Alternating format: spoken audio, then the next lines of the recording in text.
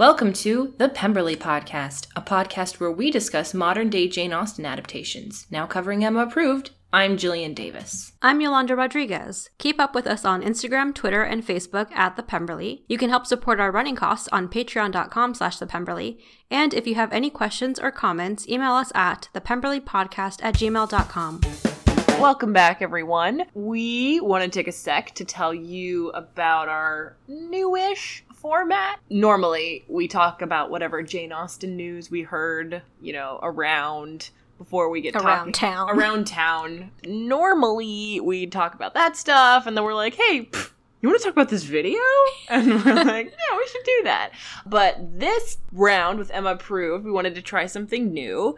And so we are going to instead start dedicating entire episodes, our costume theater episodes, to just talking about Jane Austen news. Yeah, because I feel like even when editing down the episodes, I condense those down just to get into the actual, what we're here for at part of the episode. What the people paid to see. Yeah, so at least I think in having it be a separate episode, like its own thing, we'll be able to dive more into what the news is and what we're excited about and all that good stuff. So in between when we're covering Emma episodes, we'll also throw in costume theater episodes every now and then just to catch up on any Jane Austen news. Yeah, because it's important. I feel like there's not a lot of breaking news in the Jane Austen world, and that's where you and I come in. Yeah.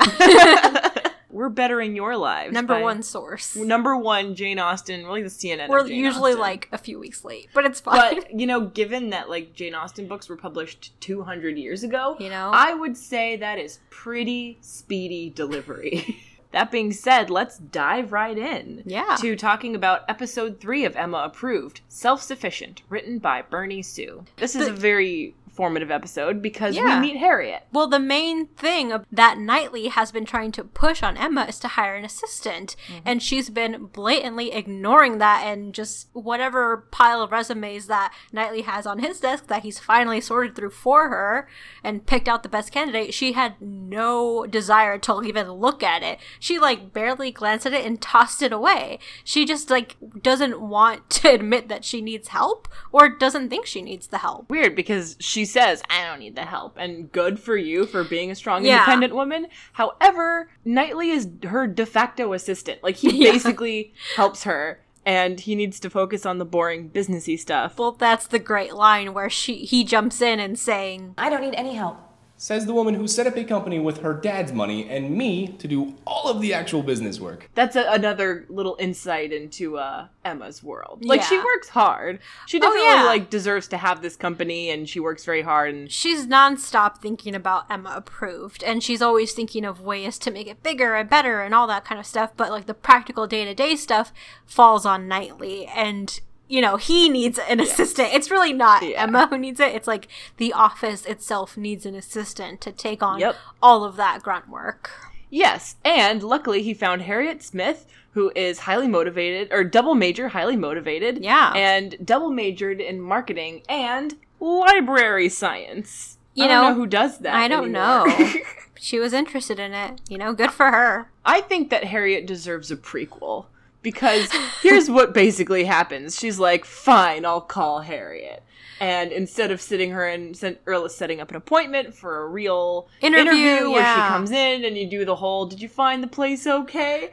That's not Emma's style. Nope. She calls her and she's like, are you that Harriet? And she's like, yeah, that's me. And she's like, great, come here in an hour and bring me a white chocolate mocha or whatever it is, non-dairy. And I'm not giving you the address or any help. Fly, little bird, fly. I think she was probably on her way back from somewhere, because she was very casually dressed. Maybe she was out getting coffee, or maybe she was well, of course she was getting coffee. Emma asked her to. Yeah, but she could have been grocery shopping. She could have been doing something with her day, or maybe she went to the library, and then her entire day is disrupted by find these offices, get the specific coffee that Emma wants, and be there within the hour. Who knows? She could have been on the other side of town, and she had to fight traffic to get to wherever the offices are. That's a very big deal. I feel for her to have gotten there in time and with the right coffee, she must have lived on the same side of town, because there's no way.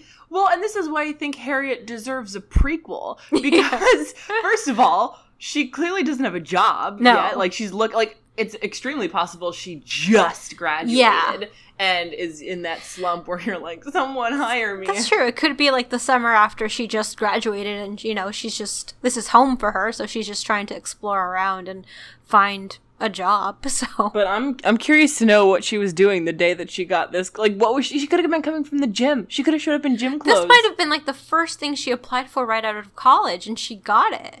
I want to know why someone who majors in library science, which is, I gotta say, a degree that usually takes you on the route to working at a university. Yeah. I'd like to know what she's doing applying for jobs where she, does this. I mean, she probably had interest in both and was just applying widely. Yeah. Again, we don't know. We're making this up for We her. are completely inventing the pre-Emma Harriet. Yeah. Maybe she would have also been happy in a university library. Just helping people in that way, but instead she gets to help people in a very different way and lead them to greatness. Yes, lead them to greatness. I believe in the book Harriet is like a girl who was like orphaned at a very young age, and so she's living with relatives, and the relatives bring her here, and that's how she meets Emma. But I actually think, I mean, like, speaking of like the adaptation, I do think that an assistant is like a very appropriate relationship to Emma. Yeah, because she bosses her around in the book. She tells her what to do. She's like, let me dictate your life. And that makes a ton of sense as an assistant that would happen. But like, she obviously likes Harriet and takes a shining to her. Yeah, she set up impossible standards right from the get-go, and Harriet fulfilled all of them. So she did. good Like, for her. she rose to the occasion. If I called my parents and told them about the job interview I just had, they'd be like, this woman is crazy. Get out of that industry right now. Out. Come home. I remember you tweeted once that almond milk was the new soy milk, so I did some research and went to a cafe that had it. And I do like that end tag that Emma tells her to just like casually spill a bit of that latte on Knightley's pants.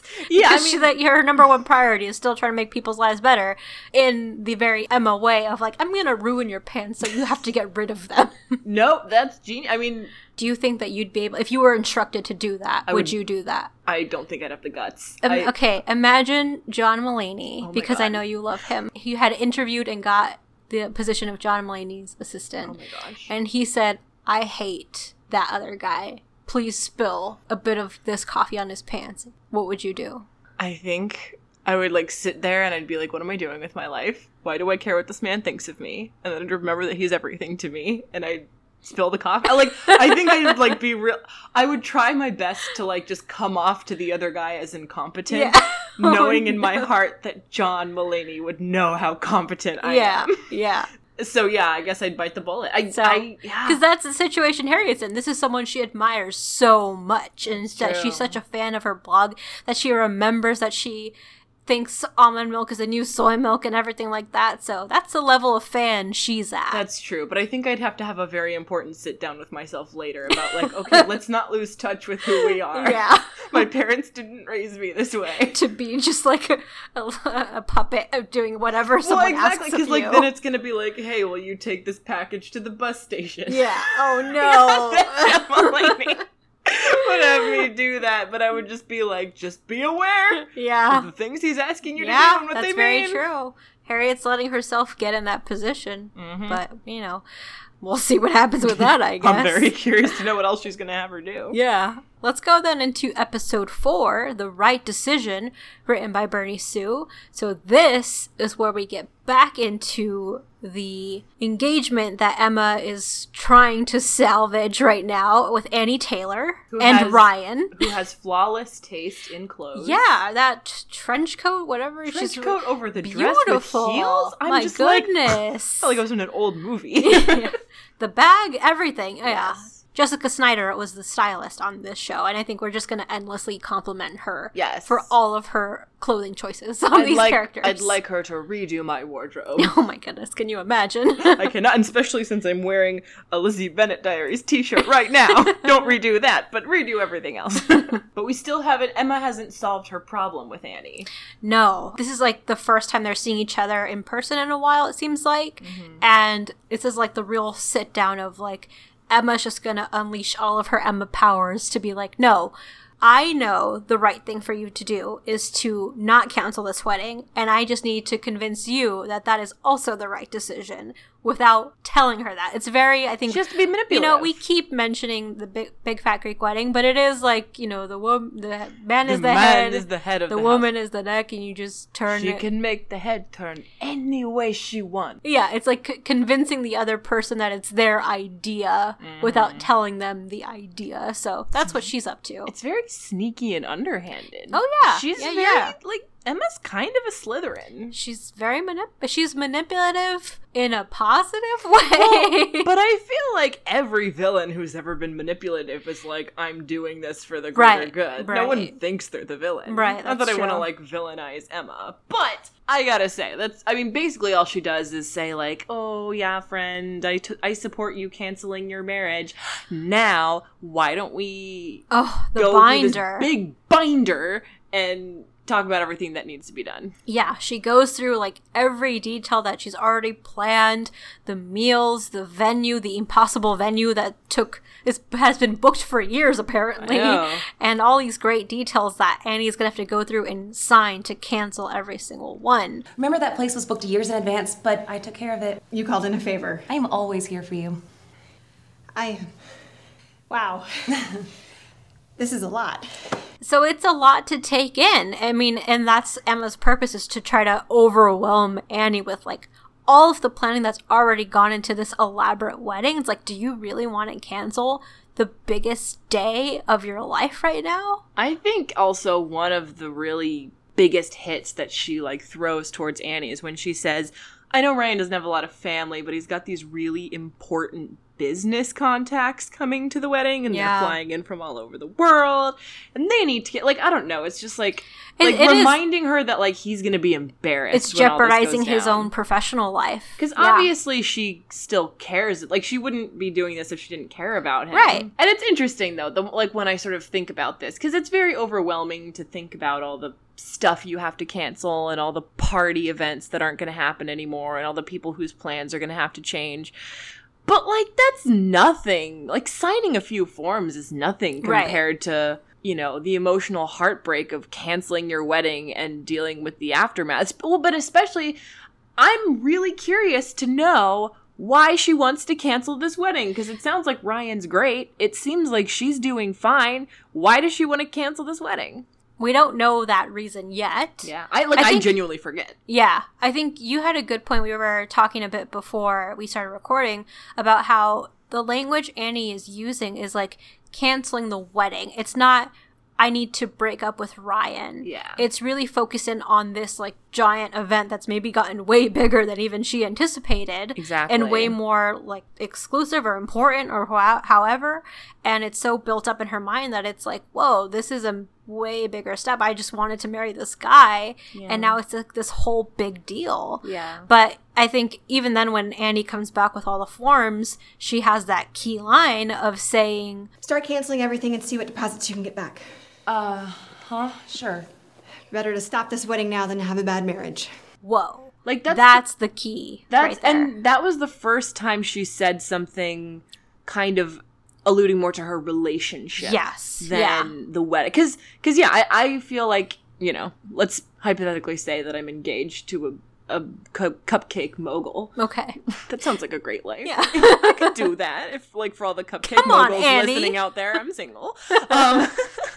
But you know, I feel like you would use language more of like breaking up, ending Yeah. the relationship, and she just talks a lot more about like canceling the wedding, which is like part of the breakup process. But I And- feel like, you know, I think that's what Emma picks up on, as we'll see kind of later. We're not there yet. But that's what Emma picks up on, is like the language that Annie uses is more focused on this wedding, on this day, and it's not about Ryan. Like she doesn't relate this canceling this day to breaking up with Ryan. And maybe that's something that she hasn't fully processed either. But it's like, you know, at the end she is like, all right, I gotta tell my family. I guess I gotta tell Ryan. Like I should tell the groom I should not tell to come. him, you know? Like it's yeah. sort of, I think it is an overwhelming decision that's sort of hitting her all at once. And, you know, in that moment she's signing everything, but it's like whether or not she's really processing what this means for her own personal relationship with this man she loves. Right. I don't know. And like with Emma, she's more than welcome to think that Annie and Ryan belong together, Right. and that this relationship should last, and that her friend is making a bad choice. But I think the way to solve it is to just sit down and say, Annie, why do you want to break up with this guy? Instead of, like, trying to get her to sign a bunch of forms. That's where the professional and personal lines get so blurred with Emma, because in a professional setting, she should be canceling everything immediately. Upon, like, your client's request to cancel an event, you go through and you save them as much money as possible.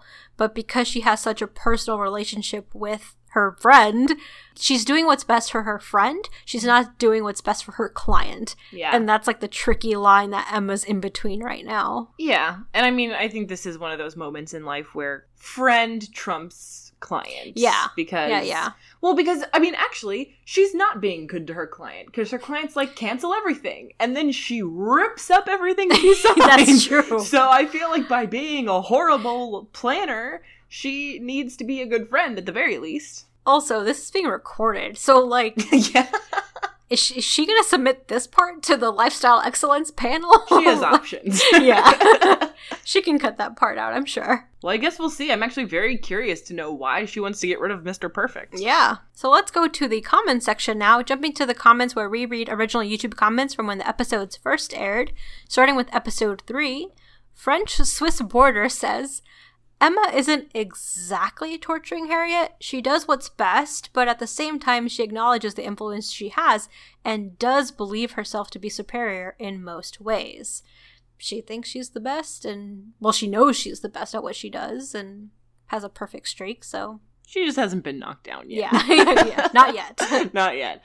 Ileana Herrera says, so far I'm really liking this adaptation. I remember reading Emma, even seeing several TV movie versions, and Emma has always rubbed me the wrong way at the beginning. I feel this is exactly the kind of person Emma would be in today's day and age. She's not particularly likable at this point, but I'm confident in the team behind the series that I'll grow to love her, just as I always do. Aww. Yeah, it's like that relatability to this character, and it's like person who presents themselves as so perfect. How can you relate to someone who's perfect? I know. But, you know, she'll get knocked down. Yeah. H. Jerta 92 says, last year of my bachelor's degree in library and information science. I'm a little hurt, Emma. See, we didn't think we'd be offending anybody. I know. We were the whole time. They're out there. They're out there. Tell us what you do for a living, please. Rachel M. says, Harriet is so cute, but I'm a tad worried how much influence Emma has over her. I sense the time to reread. Harriet is just way too enthusiastic right now. She's just... I know, she's like Emma has a blog, you know? Yeah. It's like, everyone has a blog. I know dogs with blogs. Dogs with Instagrams. Yeah. Oh yeah, they're out there. Speaking of dogs with Instagrams, if you don't follow Fitzwilliam Waffles, that is a very influential dog, and I am a fan of that dog. So I get the fandom. Yeah, if you're not following Fitzwilliam Waffles on Instagram, you can just see yourself out. You could just go follow him. You can just go follow him. It's the most adorable dog ever. Yeah, you're making a bad life choice if you're not following him on Instagram. For episode 4 comments, Audrey Golightly 13 says, wow, really, Emma? Trying to guilt trip her with financials to pressure Annie into staying in what seems to be a bad relationship instead of being there for her emotionally and helping her work through her feelings? Some best friend you are. It's pretty clear Emma's just doing what's best for her, even if she's convinced herself it's best for Annie. Amen. Whoa.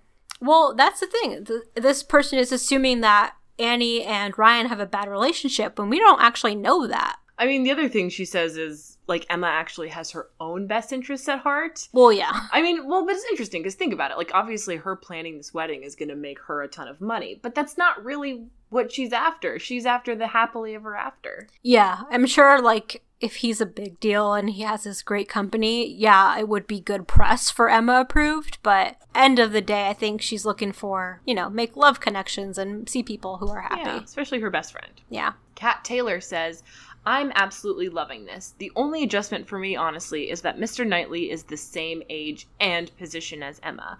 In the book, Knightley is older, and therefore him being a critic of Emma carries a good amount of weight. It'll be interesting to see how they adjust to fit, since they got rid of the huge age difference, for obvious reasons. Yeah, he was like 17 years older than her. Yeah. I mean, like in the movie, the Gwyneth Paltrow movie, like, He's really cute. Like, the actor. Like, a very good-looking man.